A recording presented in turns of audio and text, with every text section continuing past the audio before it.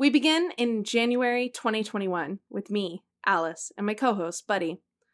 We are recording remotely during a pandemic on opposite ends of California. Outside, it's raining. Inside, we are freezing because some of us have no heat. Greetings from Cyberland.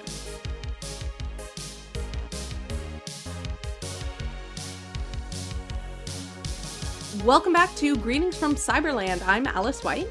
And I'm Buddy Duquesne.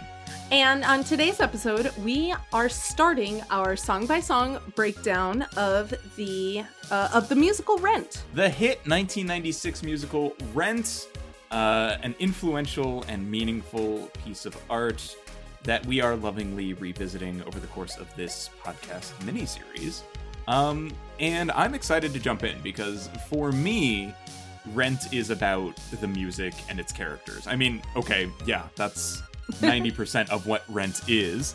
But more than its cultural impact and more than its, history and production history and that sort of thing, I feel like where I will thrive in talking about Rent is in analyzing, like, what the characters say about themselves and how they say it, and kind of just doing a little bit of, literary analysis here of what is Rent.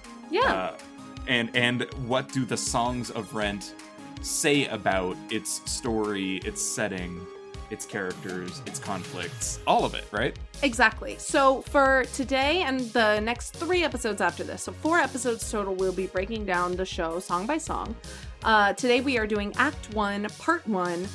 We're going to cover the show from tune-up number 1 all the way to the song Another Day. And it seems like a big chunk of this musical, but trust me, this is the best place to cut it.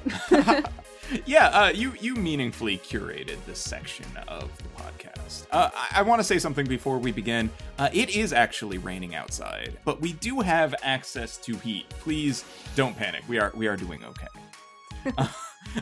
So tune-up number 1 starts with a monologue, right? Sure, yeah. The monologue, or the bit at the beginning of this episode, was a little bit of a parody of the monologue that Mark opens the show. Kind of sets the scene, tell us what the apartment. They live on 11th Street and Avenue B. They live above a what was once a music publishing factory. They have an illegal wood-burning stove and a bunch of rock and roll posters talking about how cool Roger used to be. And he mentions the tent city that has sprung up in the lot next door. And so that kind of gives us, like, literally a little bit of exposition setting the scene about the show. One of my favorite details is the one source of electricity in the apartment is stolen from the apartment above them, and is on one extension cord. I think that's hilarious. And just really kind of, I don't know, it's a neat detail that tells us about the situation of these characters and kind of speaks to their ingenuity, right? Like, yeah, they are doing what they can under these circumstances, but the circumstances are dire. Like, conflict has arrived already for them. Yeah, that monologue kind of setting the scene and giving us their ingenuity and all of that is not, you won't hear that on any of the recordings of the show. But that's how the show actually opens. But then more famously, we head straight up into tune-up number 1. Which is the song that starts with the iconic line, December 24th, 9 p.m. Eastern Standard Time. From here on in, I shoot without a script. And that's See if Mark, anything comes with it. instead of my old shit. Right. And so this is Mark. Mark introduces himself. He introduces Roger. He kind of, between the monologue and these first couple of tune-ups, we get a glimpse into their reality, their crappy apartment, their lack of heat, their like hopes and dreams. We get that Mark's a filmmaker. We get that Roger's a musician. It's like the briefest little intro to these characters with a little bit of foreshadowing and a little bit of backstory. Yeah, and for me, what what I wanted to talk about with these first couple of little moments with Mark and Roger is that they are total jerks to each other. And I don't know if the play has earned that yet. Because maybe it's because they're best friends. I mean, we're best friends and we're total jerks to each other. And we are occasionally. But Mark and Roger were just meeting, and some of what they say to each other in this part, especially how Mark talks to and about Roger, comes off really mean-spirited to me.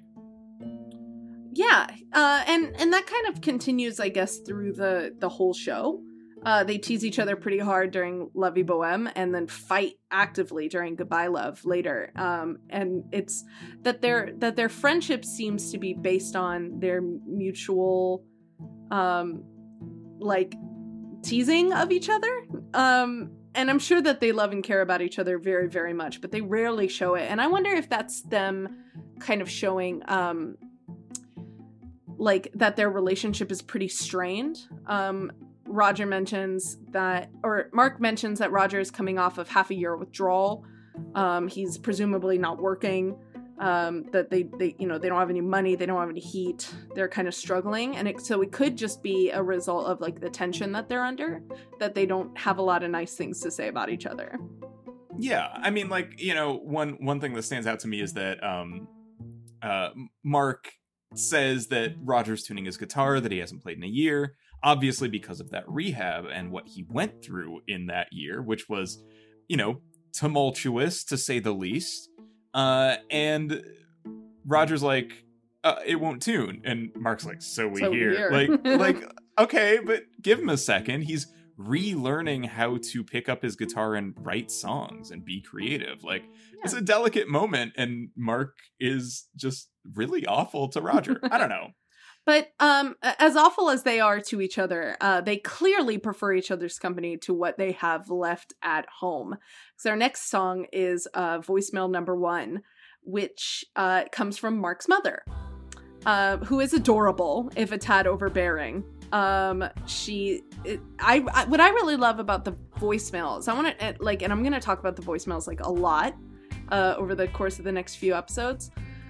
Is that I really like that the voicemails feature the parents of these characters pretty exclusively, and that each parent has a distinct sound and a distinct like tempo that they sing at. And Mark's mother specifically sings like at like a much higher soprano than the other parents, and like way faster. Like she is like talking and singing a mile a minute. And that's, giving her, even though we only hear her over voicemail, gives her like a really like distinct character, which is really fun for someone that only gets a handful of lines. Yeah. And I think that what this establishes really quickly is that Mark is actively not avoiding his home life, but he is actively separating himself from it. Yeah. And that he could go back to that, and that there are people back there that care about him. And his mom is a tad bit overbearing, I agree. But, his mom wants him to be safe and warm and pick up the phone and talk and, use the hot plate that she bought him. Right. Like there is genuine care being shown. And I feel like that is part of what gets us a little set up for some of the common criticisms of a lot of the characters in Rent, especially Mark. It's that he could choose to return to, his parents. He could just move back in. It seems like they would be cool with it. Or even not just move back in, but like if he was in contact with them more, they could be sending him more help. If he was more willing to like call them or pick up the phone when they call, that he might not need to suffer in poverty. And maybe there's more to it that we, the audience, don't see or hear, but it seems like Mark is kind of just being obstinate. Yeah, agree. And so that's Mark's mother. I'll go on about the other voicemails later. This one was pretty straightforward. Mark's mother also does this in voicemail number 1, though. Does this the favor of introducing us to Maureen. By bringing up the fact that Maureen has recently dumped Mark. Mark has recently been broken up with, and that Maureen has moved on and is now dating a woman. That is information that is given to us really fast.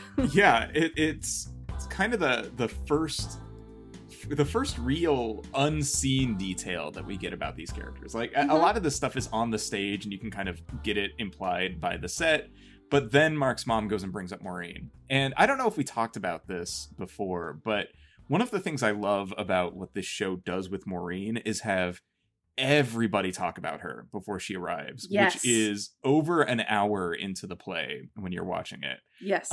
She is this movie's Jaws.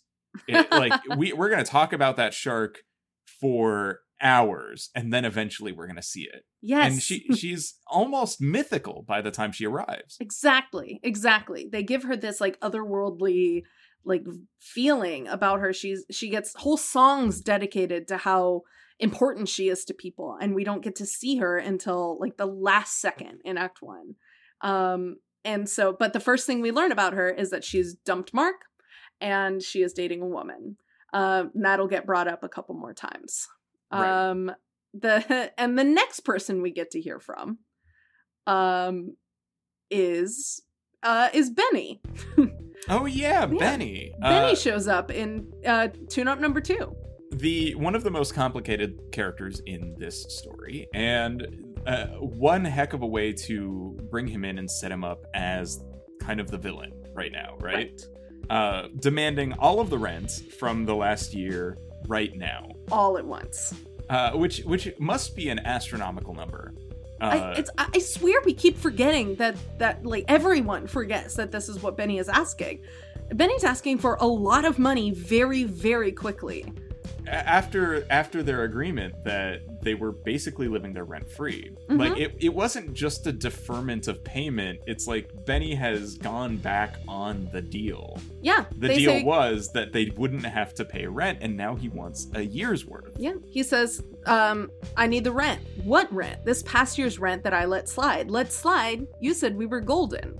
When you bought the building, when we were roommates. Remember? You lived here. And talk about a lot of information all at once. Benny used to be their friend and roommate. Then he bought the building, said they were golden, and is now saying, just kidding. You owe me so much money. On Christmas Eve. On Christmas Eve. And it's like, what brought this on? Because, I mean, it's a little cliche, but this is a Benny, you changed, man moment. And he did. Yeah. Like, what happened? It is an intriguing sort of way to drop the main major conflict on our characters. Absolutely. Benny's a cool character, and we'll get more of Benny later this episode. Yeah. Let's move on to the title track. The next thing that happens is they sing the song Rent.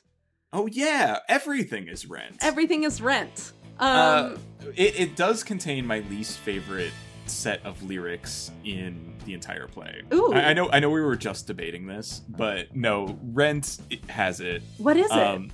Rent. Unforgivable. This is not the Brady Bunch. This is not Marsha. And there are 3 more Rents in there than a Marsha. That's a lot. They do sing the word rent a lot in a row. And it's like what, to what end are we filling the space here? Why? And it is a little way dumb. I would like to introduce you to the prologue to Into the Woods, where they sing the phrase Into the Woods like 150 times in a row. Is it really 150? I have never counted, but it's a lot. I think it's just a musical thing. I think you're just gonna have to suck it up. Some of my favorite lines from this song include like some certain telling lines, like some life that we've chosen. We've chosen this. And they know. They've acknowledged. They know that they are starving artists on purpose. Yeah, some life that we've chosen. And then to the more poetical, I really like the line, how can you connect in an age where strangers, landlords, lovers, your own blood cells betray? Yeah. How do you connect in an age where everything, including your own body, is betraying you? Is something that I think is like such a core, like, such a core moment in this entire musical. It's like, I'm gonna use the phrase thesis statement so many times in this podcast, but like that's part of it. It's how are we connecting? How can Roger fall in love with Mimi? How can Mark make his movie? How can Joanne and Maureen make it work? How can Angel and Collins make it work? All of these questions are being asked in this musical. How can we do these things? How can we even live our lives if our own bodies are going to fall out from underneath us? It's tough. I mean, God, we're only 2 minutes into the musical, and we're already asking questions like this, and I think that's really important. It is kind of the musical's central question, or like I feel like it's the theme that we all forget about, even though the musical yells it at us multiple times. It's about connection. It's about people connecting, and we'll get it again near the end of the musical. You know, what was it about that night? Connection in an isolating age. And it's like, oh, it's about the fact that these people somehow connect despite it all. Yeah. Despite the fact that you can't trust anybody. Despite the fact that you can't trust your own body. And I think that's amazing, actually. Like, we're already starting to bring it up. Now, yes, I was a little hard on the song earlier, but it is a good song. It's really upbeat. It draws us in. Tells us a little bit more about the characters. They burn their scripts and posters, which is pretty good. And they joke about it while they do. Yeah. The narration crackling and popping with incendiary wit. Ooh. That's fun. Yeah, it is fun. I want to take a moment to acknowledge that it's way better in the musical than it is in the movie. Way better in the musical than it is in the movie. In the movie, it doesn't make a lot of sense that the entire block is burning eviction notices. That does, like, is everyone being kicked out of their apartment by Benny in the entire street, not just in their building? That doesn't make sense to me. It doesn't make any sense. And turning this very personal conflict global at that point, like it feels like the whole world is upset about rent. It does nothing for it. It should be about these two guys and how they're gonna do whatever it takes to not pay the rent. Yeah. Up to and including burning their past and their work. Yep. Just to keep living this lifestyle for a little longer. Yeah, because as far as we know, Benny just needs the money from them. I feel like he's eventually going to tear down the building to build it up prettier. Like he talks about cyber arts later. But like for right now, this is about these guys' rent, this money, this event. We also in the song get to be introduced to Joanne, who is on the phone with Maureen. Again, singing about Maureen and to Maureen, but we don't get to see Maureen yet. But we get Joanne talking about trying to be a stage manager. She's not a theater person. Maureen, I'm not a theater person. She could never be a theater person. Hysterical. I love when theater makes fun of theater. That's the best. And then is like, you're not calling Mark. So we know now that Joanne, we get in just a couple of lines, Joanne is Maureen's new girlfriend.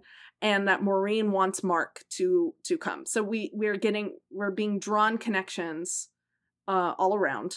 Yeah. And I just realized we forgot to talk about Collins. How could we have forgotten to talk about Tom Collins, who my opinion is the heart and soul of this show? Tom Collins, the best character in the show, who we did get to see in Student Number 2. I forgot about that. Right, he's downstairs. So Collins is downstairs. They throw him the keys. And which is very cute on stage, where he drops it into the orchestra pit, but then somebody drops it from above the stage so Collins can catch it. Really cute. Oh yeah, very cool. And then Collins gets mugged. He gets beat up. And they take almost his entire jacket. And so he spends they left the song. Sleeves though. And so he spends the song Rent kind of stumbling around trying to, figure out what's going on. He's getting dizzy and he's been hurt real bad. Yeah, and it reinforces the question of trust, right? Like, clearly New York City, this block especially, is kind of a hostile place. Yeah, they're in a rough spot. Where even Tom, their best friend, who's just an amicable dude, not doing anything, minding his own business, can just get mugged. Yeah. And they can like lose track of him because of it. They're kind of setting a scene for what New York was in the, New York used to be, it still can be a little rough, but New York had a reputation for being particularly dangerous in the 90s. And, you can't even just walk down the street, and Benny talks about it in La Vie Boheme later when he's like, oh, you don't want to live in a neighborhood where people piss on your stoop, and he's talking about, he talks about the homeless community, and he talks about, how dangerous the neighborhood is and how he wants to make it better. It's about gentrification and all of that. And so we do get to see it in action because Collins gets the shit beat out of him. Yeah. And that inciting incident allows probably one of the greatest romances in the history of film, theater, literature ever. Because here comes Angel. To suddenly blossom. Because here comes Angel. We're moving on to You Okay, Honey. Angel's here. The song opens with the carolers, which is one of the cooler parts, I think, of the musical that the movie misses desperately. The carolers are a group of ensemble members who act as kind of like a Greek chorus almost, who give us kind of regular updates. They sing intermittently throughout the show, kind of cynical, and they take like Christmas songs or Christmas sounding songs and kind of break them down in a way that's like, hey, everyone wants to celebrate Christmas right now. Well, guess what? It sucks for us. We're homeless in New York and it's freezing out here. Yeah. This is not Christmas for everyone. We'll see them multiple times over the course of the show. I really like them. So they open the song, and then Angel's there. Angel, who is the opposite of cynical and the opposite of hostile. And I think it's like, it's about the contrast in introducing Angel. How right away Angel is ready to give anything to Tom Collins. Oh, yeah. And that Tom Collins like is love at first sight for both of them. And that Tom Collins is open to that after being grievously injured at the hands of strangers is, I think, what makes the moment so powerful. Like, Tom Collins is at his lowest and Angel is there. And Tom Collins lets himself be saved. Yeah. I think that's brilliant. Yeah, it's really sweet. It's a super sweet moment, and they're it's a cute little song with just like a little hint of flirtation and, a little bit of innuendo even at the end. They kind of acknowledge to each other right away, like, oh, this is something. They get it. They might not say love at first sight, but later they probably would. By the time I'll Cover You comes on, they're like, oh yeah, we've known each other an hour and we're madly in love with each other. Honestly, by the time Today For You comes up, really, they're already as close as any dating couple I have ever seen in real life. Yeah. Give them an hour and they're like, they're in each other's pockets already. It's so cute. But that does bring us back into Mark and Roger's apartment. Yep, we got to go back inside. So yeah, Mark and Roger are like, I wonder where Collins is. Also, what are we gonna do about money? And then also, is where we find out what happened to Roger specifically. Yeah. The poignant part of this song is the line, close on Roger. His girlfriend April left a note saying, "We've got AIDS," before slitting her wrist in the bathroom. Like, Jesus. It's part of what makes it so hard to hear is, again, I hate to feel like a broken record here, but Mark's tone in every version of this that I've heard is not supportive. It is not, he's not joking. No, but he's just stating it. It's like he's watching Roger as an exhibit. Right. And he gets criticized for that pretty hard, about like separating himself from everyone, putting the camera between everyone and himself from feeling anything. Right. He does get to be, you know, he does have a sweet moment where, well, kind of sweet, where he reminds Roger to take his meds. So take your AZT. You know, he's trying to look out for Roger. It's just something really horrible has happened to Roger. And he doesn't know how to deal with it.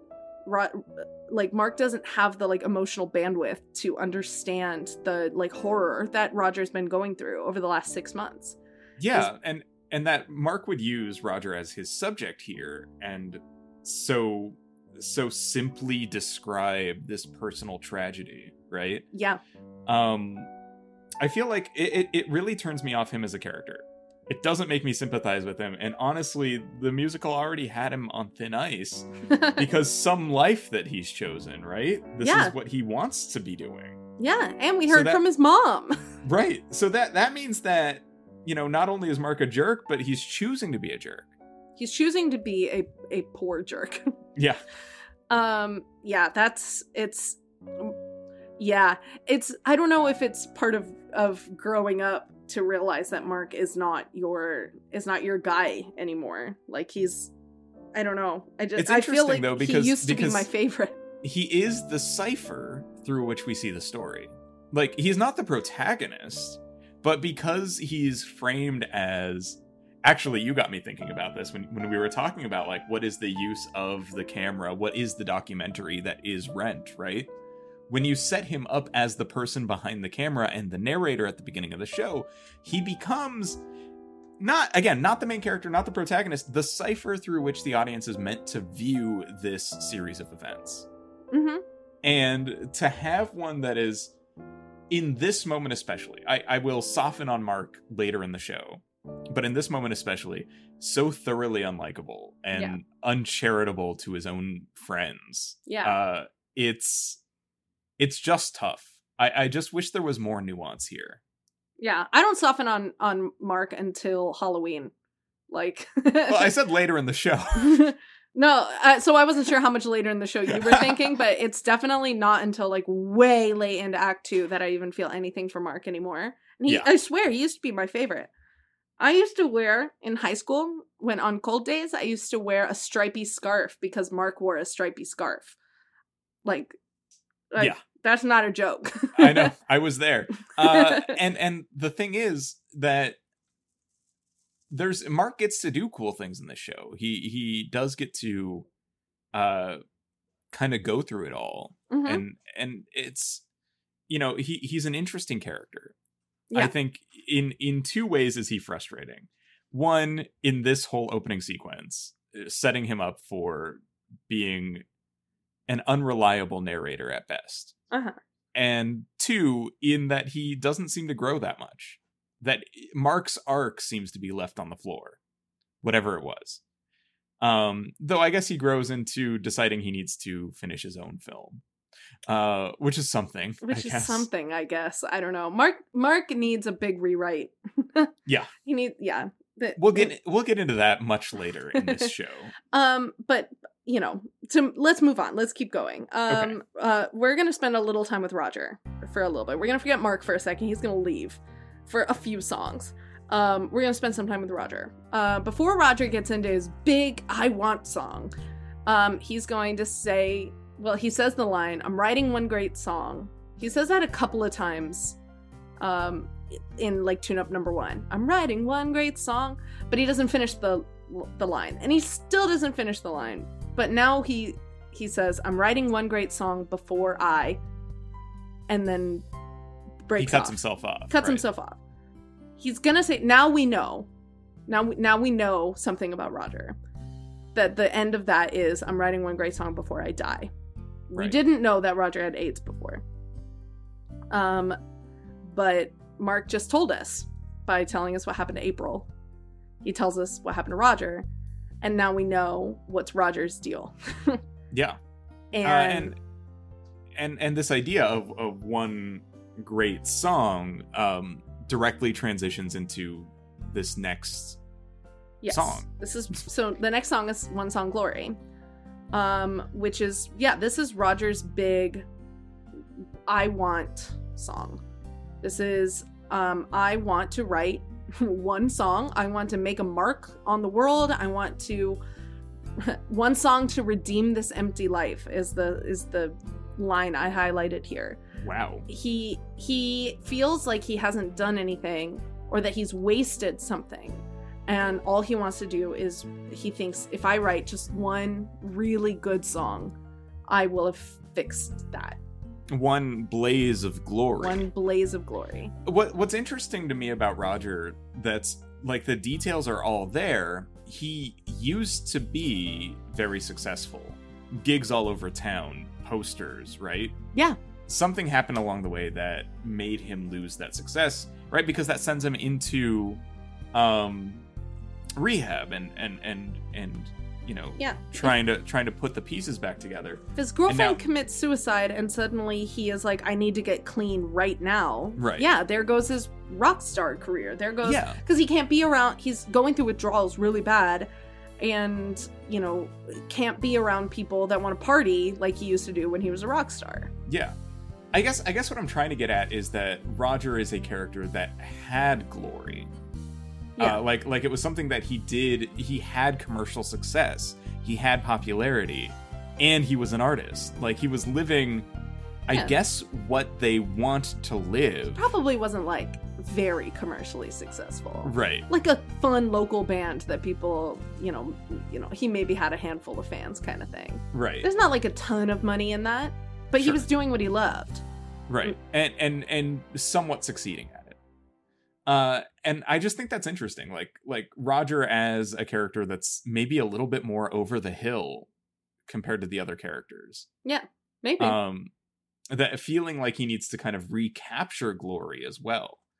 And not just do one thing that will make people remember him, but like find a way back to what he once had as well. It's a difference between him and Mark that I think is really distinct, actually. Yeah. Well, he says he wants to write, he says one song before I go, even. He's like, it really is about like, I want another chance. Yeah. I like need one more chance. I don't want to die before I have a chance to do something worthwhile. We get to learn, you know, by the end of the show, he learns that maybe that Mimi is that chance. Right. And here she comes. Here's Mimi. Mimi. she just appears to be another conflict, I guess. Well, I guess this is like somebody looking out for Roger. He says, I want to do something worthy and I want to redeem my empty life. What do I do? How can I get it? And then Mimi goes like, that was a great knock. Thank you. Yeah, she just kind of appears at his door, bringing, I guess, that meaning, right? Yeah. Or that chance at meaning. She literally brings a light into she brings a candle into the room. Right. Like I guess it's just about as literal a metaphor as you can get. Yeah. Because it's time for Light My Candle. Yeah, and in Light My Candle, we learn kind of everything we need to know about Mimi to understand her.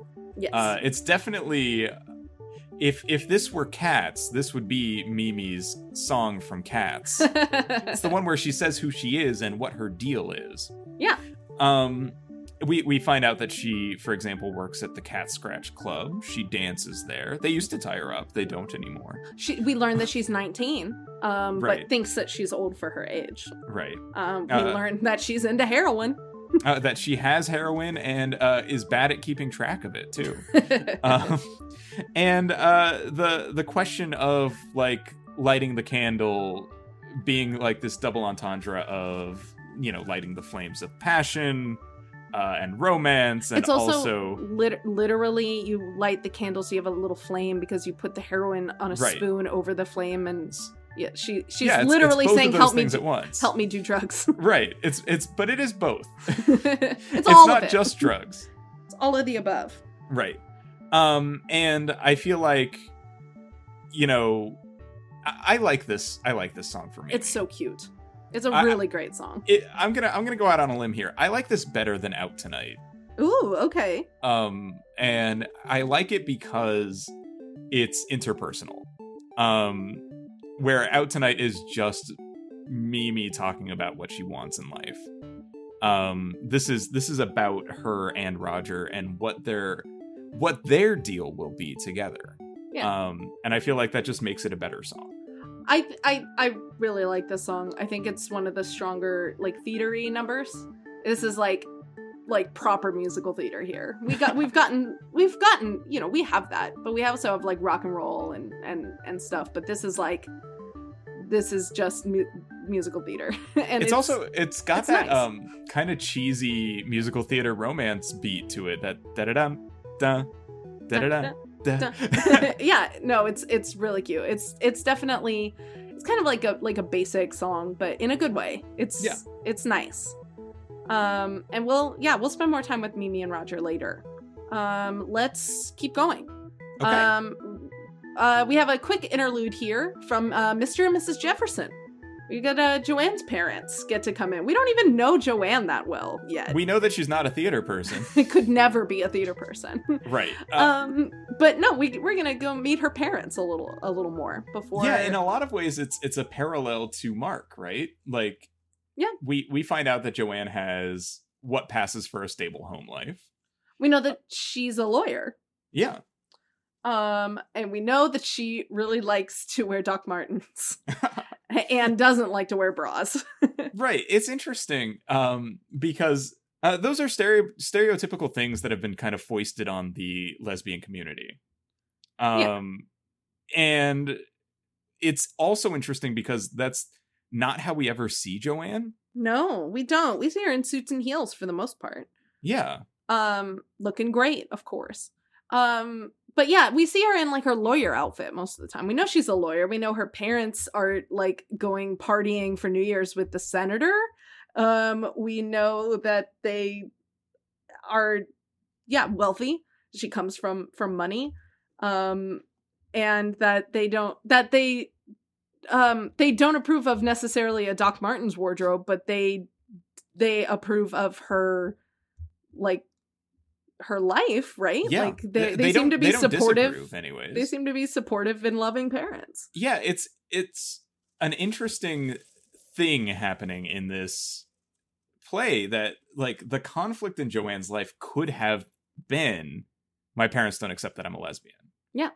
And that's why I'm not going home. But no, they are cool with Joanne's lesbianism. Yeah. They're cool that she's gay. And that's fascinating because I think it makes it another parallel to Mark, which is her parents are gonna try to let her figure herself out. But they do care and they will be there for her. All right, here's a thesis statement. Okay. Mark and Joanne are the best duo in this play. I love the way that they interact. I would go so far as to say I love their relationship, the way that they relate to each other. Their relationship is really fun. Yeah. And it's all over the place. Ex and current flame becoming best friends is such a good trope. And it works here. So I feel like we're actually kind of setting Joanne up to be like another Cypher. Like we have this similar information. Like Joanne is also here to kind of guide us through the world as something of an outsider. I think Joanne gets to be kind of a like an audience surrogate. In that she doesn't know these people. She only knows Maureen. We get to be introduced to the characters one at a time, and so does Joanne. And that's like cool because we're gonna like learn and see from her perspective. Yeah, and having a character who's clueless about the community she's walking in opens up a lot of opportunities in the script. I think it works out to have Joanne be as much of an outsider as she is. Yeah. All right, let's keep going. Okay. Next song is Today for You. We're back in the apartment. And it starts with Collins being Santa Claus for his friends. He's bringing cigarettes and vodka and some food, but but mostly the important things. Sure. And also the most important thing, he brings Angel. Right. And Angel is in her best look. This is the best look of the entire show. The Santa dress over the zebra tights. It's so iconic and so wonderful. It's just... it's just so lovely. This is yet another high energy, exciting, iconic song for Ren. Yes. Like this song is great. This song will get the whole audience on its feet at the end if you've got the right Angel doing like flips and shit all over the stage. She's so good.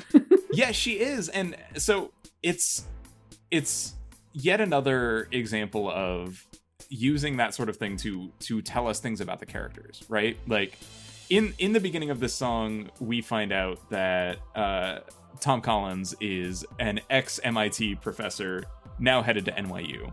He calls them couch potatoes. Like, oh yeah, really slumming it at NYU, Tom Collins. All right. But then, Angel starts her performance/story that is Today for You, right? Yes, here's how I got all this money. I killed a dog. Jesus. We don't forgive anybody in fiction who kills a dog. Or in real life, but especially in fiction, it's like having somebody kill a dog establishes them as the most evil. So how are we so forgiving of Angel in this? Everyone is forgiving of Angel for this. It's true, including Benny later in the show. Including Benny. And it's Benny's dog. It was. So I have always had questions about this entire song. Like, did Angel really kill Evita because of her drumming? Is that real? Is Angel some kind of warlock that can just summon drum beats that make people fling themselves from balconies? The implication is that she drummed so much, so hard, and so long that the dog was so stressed out it fell out of the window. Okay. Or 23 stories out of the window. Much more reasonable. Angel threw the dog off the balcony. Or Angel literally threw the dog off the balcony. But that would involve Angel also doing a breaking and entering into Benny's apartment, which is also a lot. That's a lot. That is a lot. But we do know Angel knows how to break and enter. We do know that's true. So that's my hypothesis, is that Angel murders Evita in cold blood, gets paid $1,000 to do it, and then arrives with all of the money.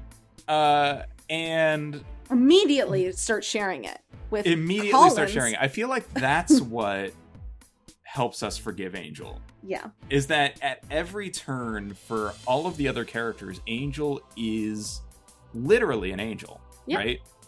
Infinitely giving, happy to be there, enthusiastic, protective, just truly a good person.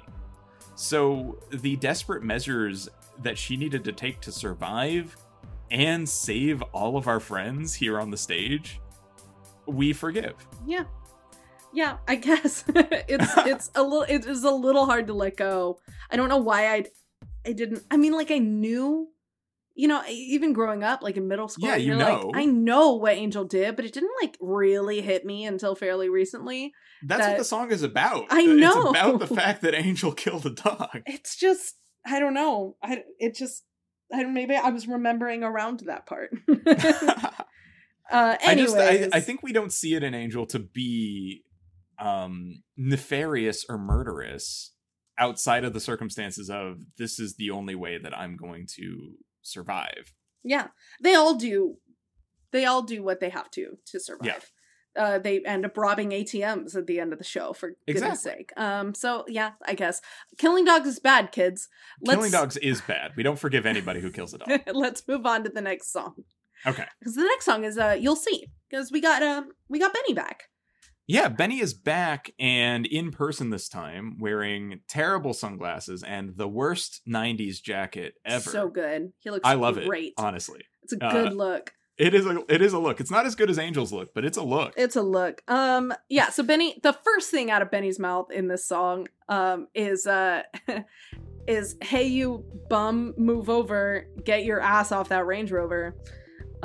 Which is just really sets the scene really beautifully for Benny. Right. Benny's a douchebag.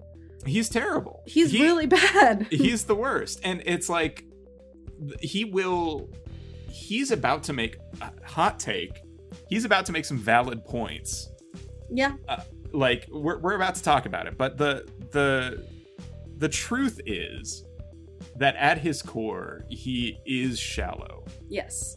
And he is unkind at many turns.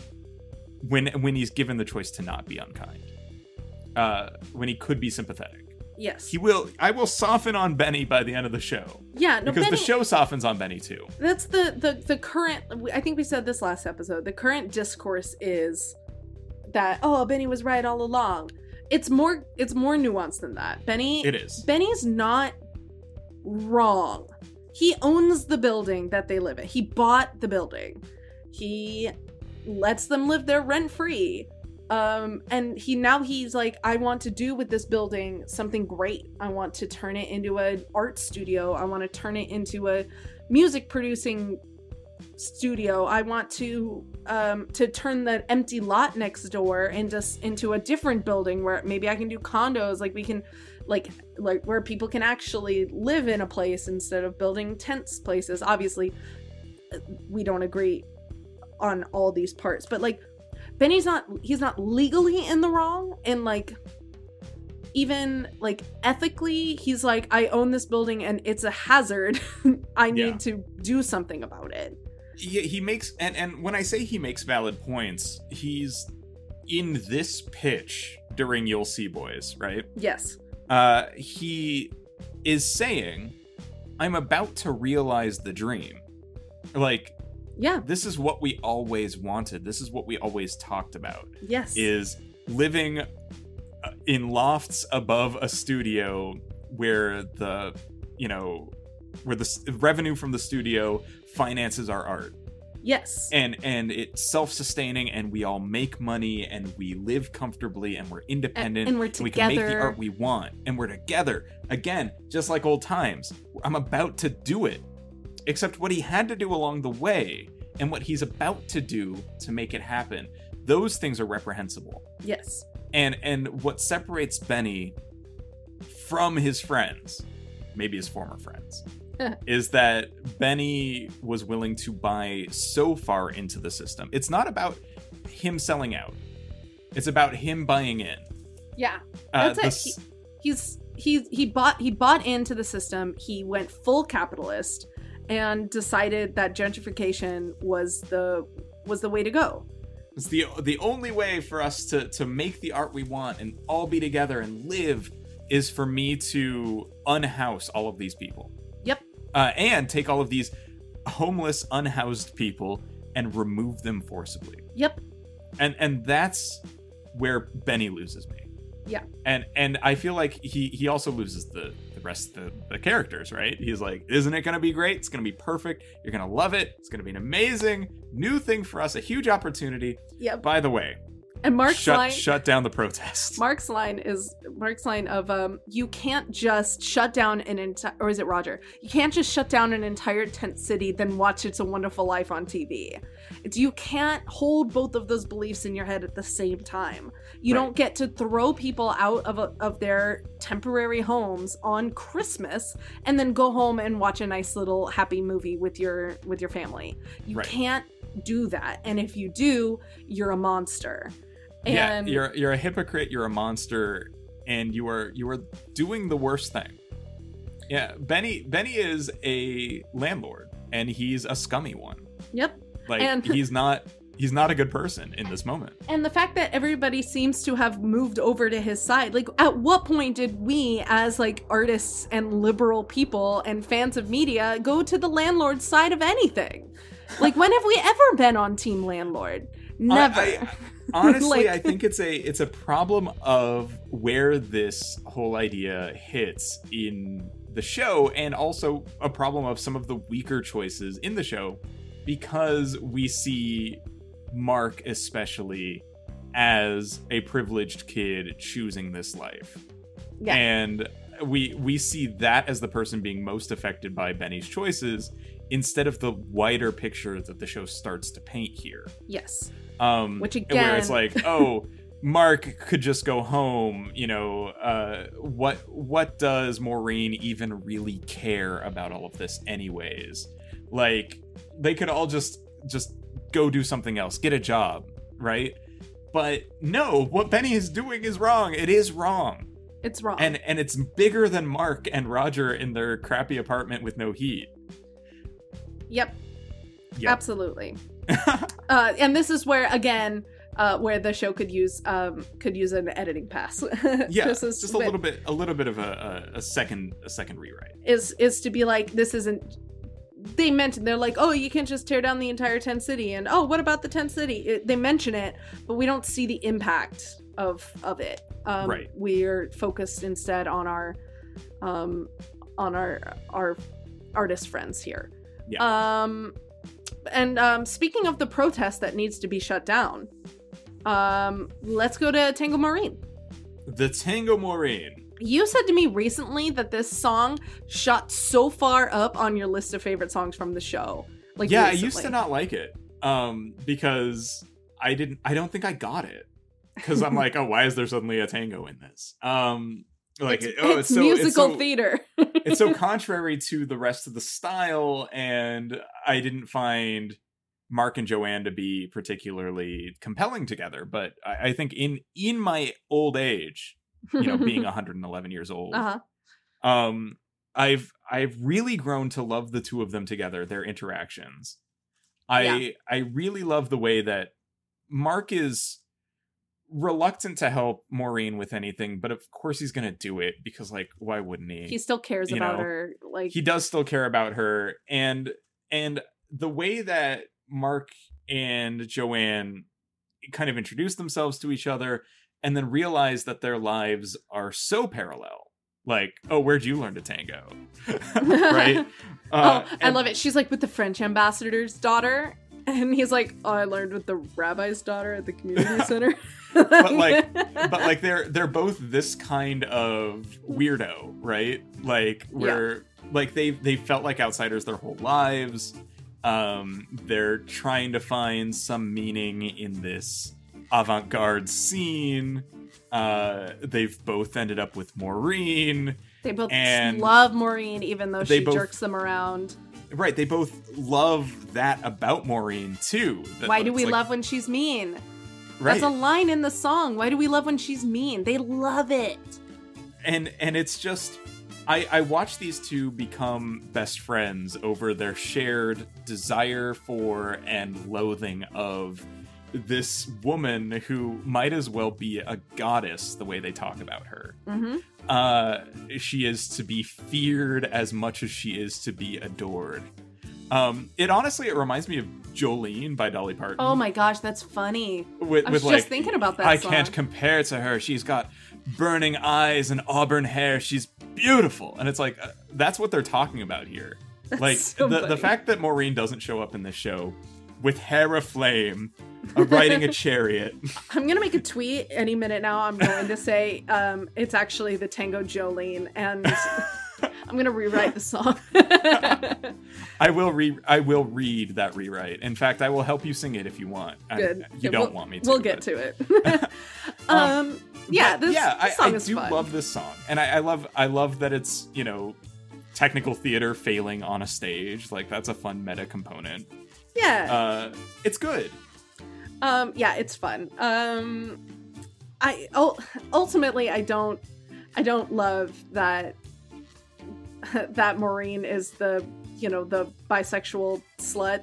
Like, it's just such a hard stereotype to sit with, that like the only character that's this, like, that cheats and sleeps around and jerks people around and stuff is the only one that is like shown to be bisexual. Yeah.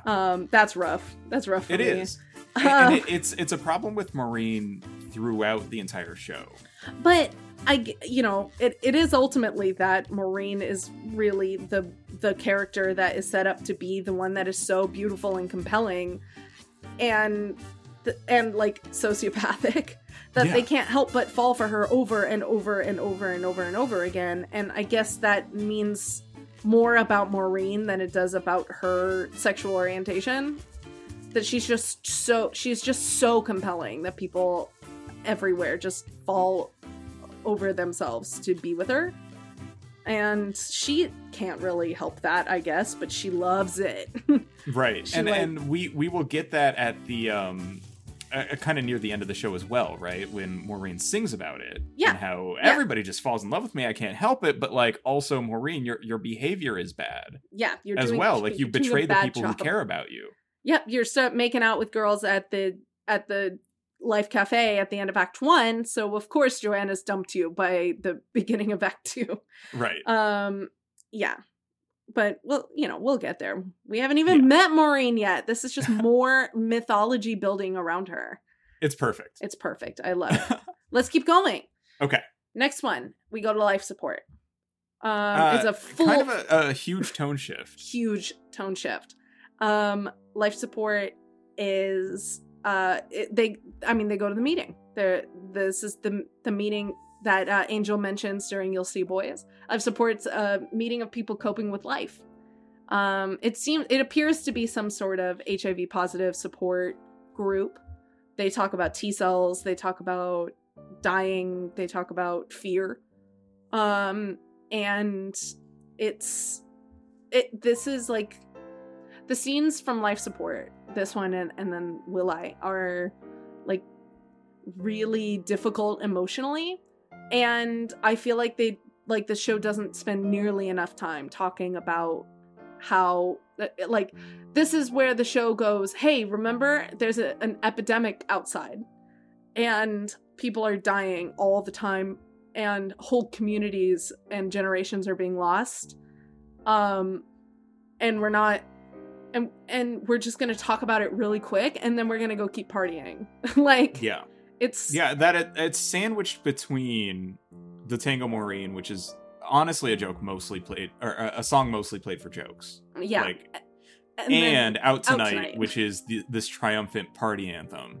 Where, it gets she gets dark and introspective like near the end, but it's Mimi's like I Want song. Right. But that it's just sandwiched in here, and that it doesn't linger, and I think it's because like from a playwriting standpoint, right? It's like, well, we can't linger in this downer moment for too long because this is the peppy happy first act, and we need to keep the audience interested. Yeah, it is something.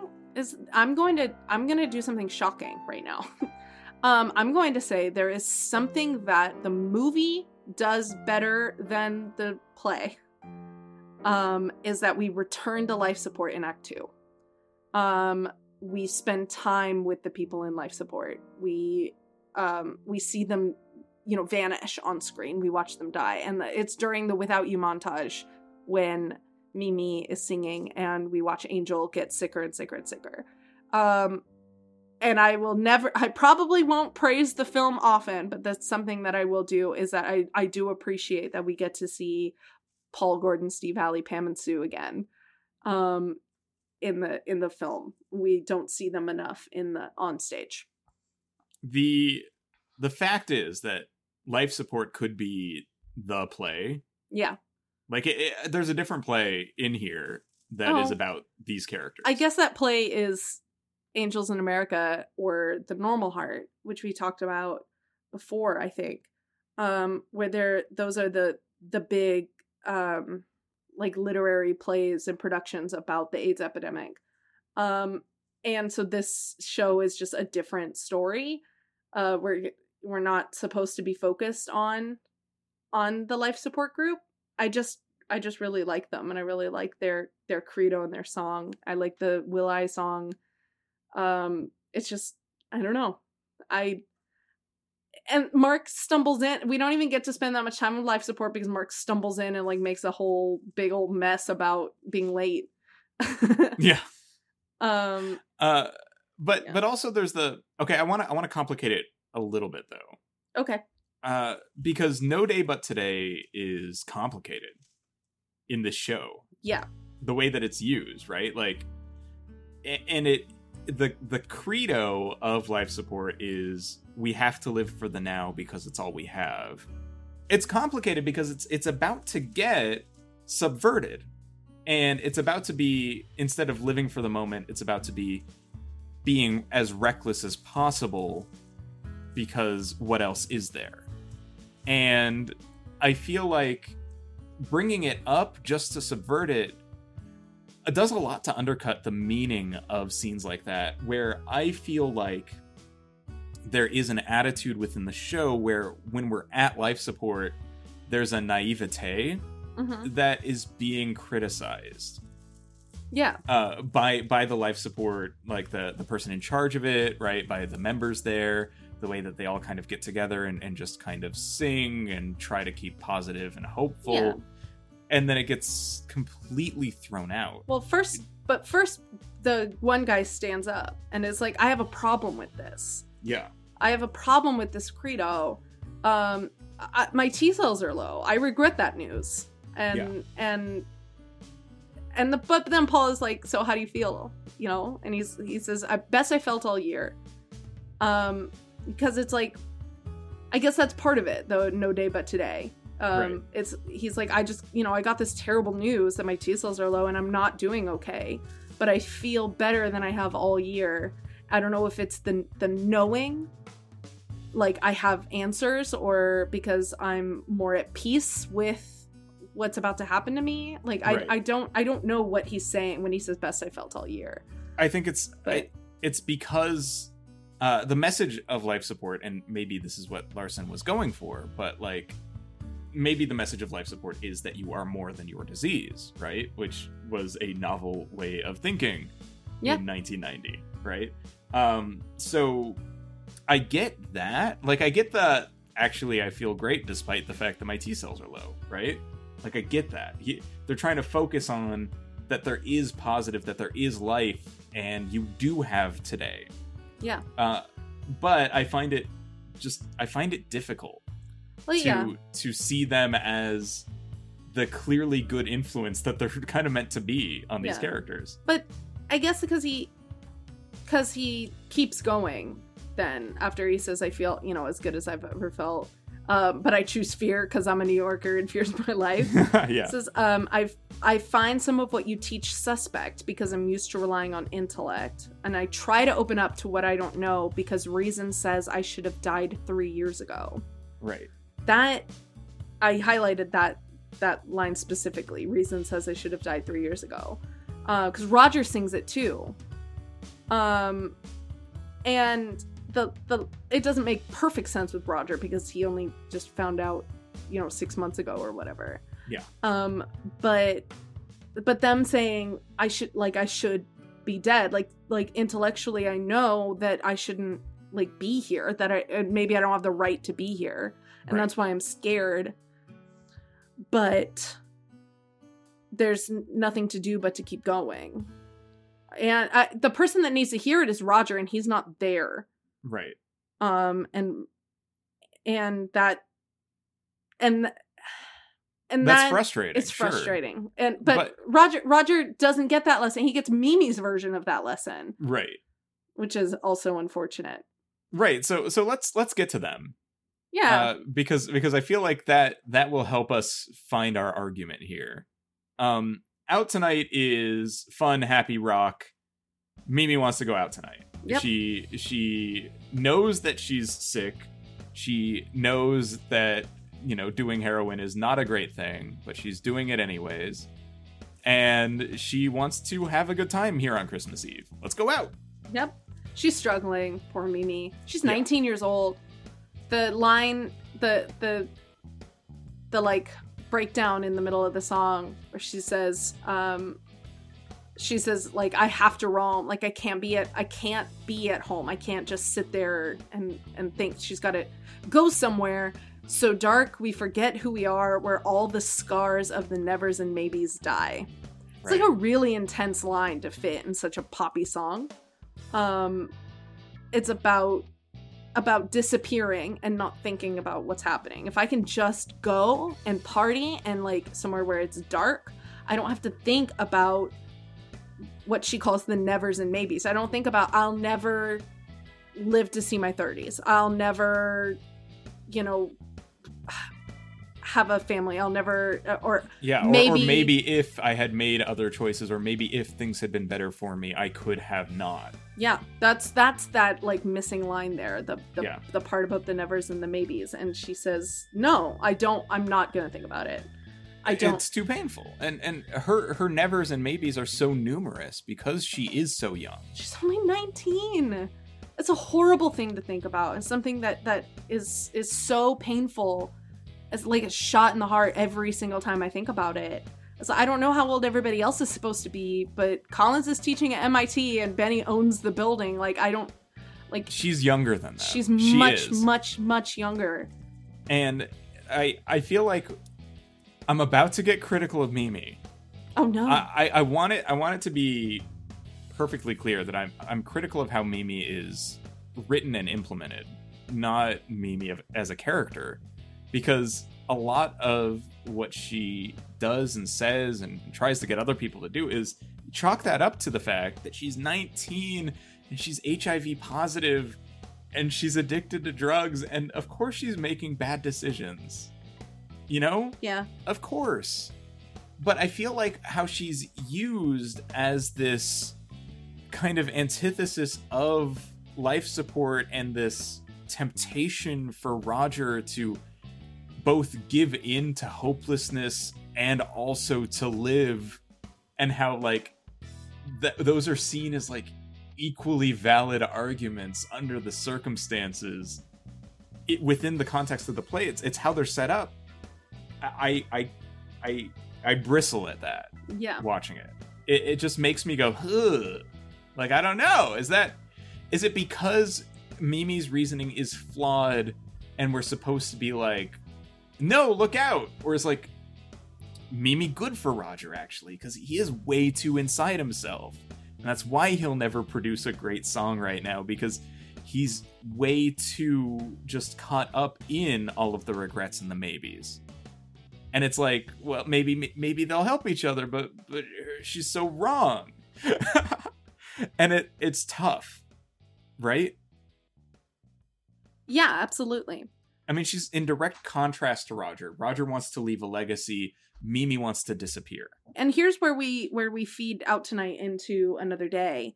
And because they're almost the same song. They're more or less the same song. They directly run into each other. Life Support. This is a rock opera sometimes. Life Support, Out Tonight, and Another Day are basically the three songs that are one song. And they have the same. They have repeated lines and choruses. Yeah, and this is why originally this episode was going to stop after Life Support, but why I needed to feed Out Tonight and Another Day into this is because the lines that repeat over and over again, that no other road, no other day, no day but today. And you're right that Mimi is like the like antithesis of Life Support. That like it's like the adults are at Life Support. And Mimi, as a 19-year-old girl who is like, I'm struggling, and I'm into you, and I'd really like to just like do drugs and vanish into the night. Is that cool?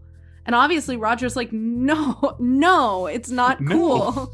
I just got over heroin. You're not allowed to do this to me. And then the tunes start to blend together. And this becomes kind of like a mini climax in the middle of Act 1, where Roger's like, you're off track and you're hurting me, and you're beautiful, and you could be this like the great song that I'm trying to write. But Roger doesn't know that Mimi's got AIDS. Right. Roger just knows that Mimi wants to do drugs, and he's like, if I do that, I'm putting you in danger. That's how he got it in the first place. They were sharing needles. I'm going to put this 19-year-old beautiful woman in danger, and she's everything that I want, but I'm going to kill her if I engage.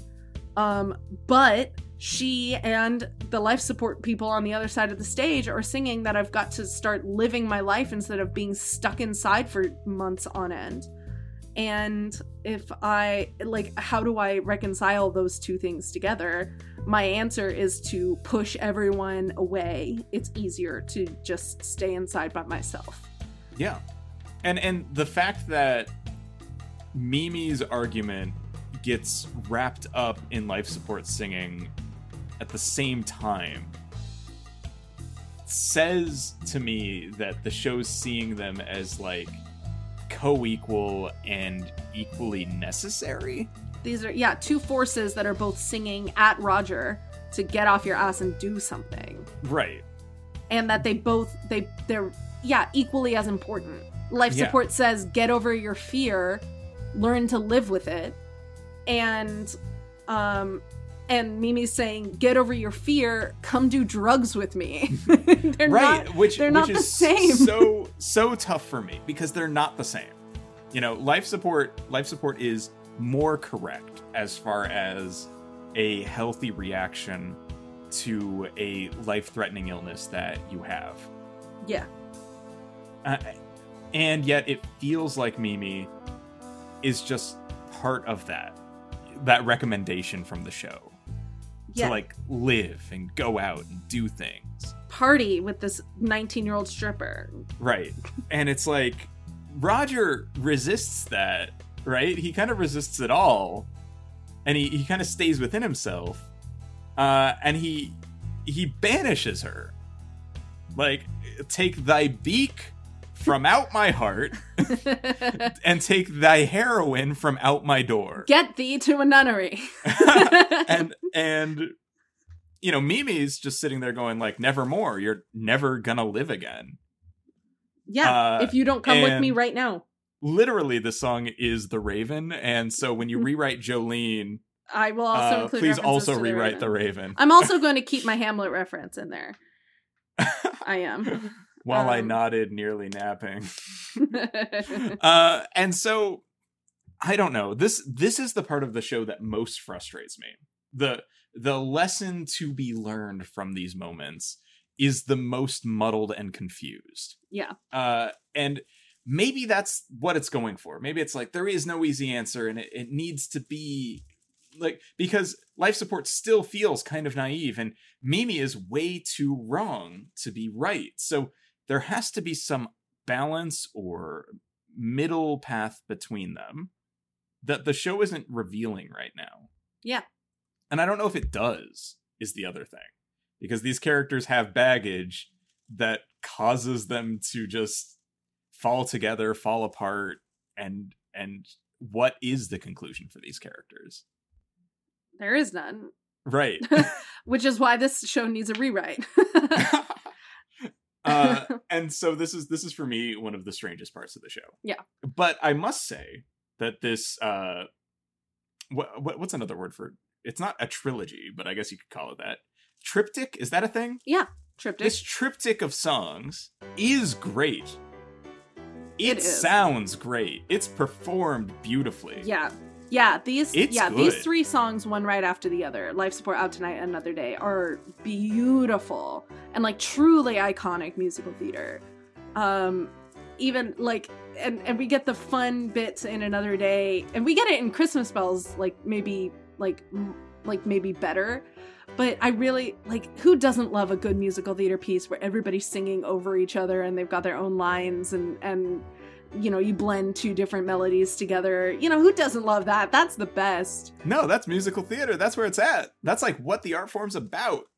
Yep. And so, like, yeah, this is a really good, like, mini climax and, like a good point to, like, stop the discussion about Act 1 to wrap it up here on Another Day. Roger says, no. Who says that there's a soul? Is something that he says, and like, I don't want this. Leave me alone.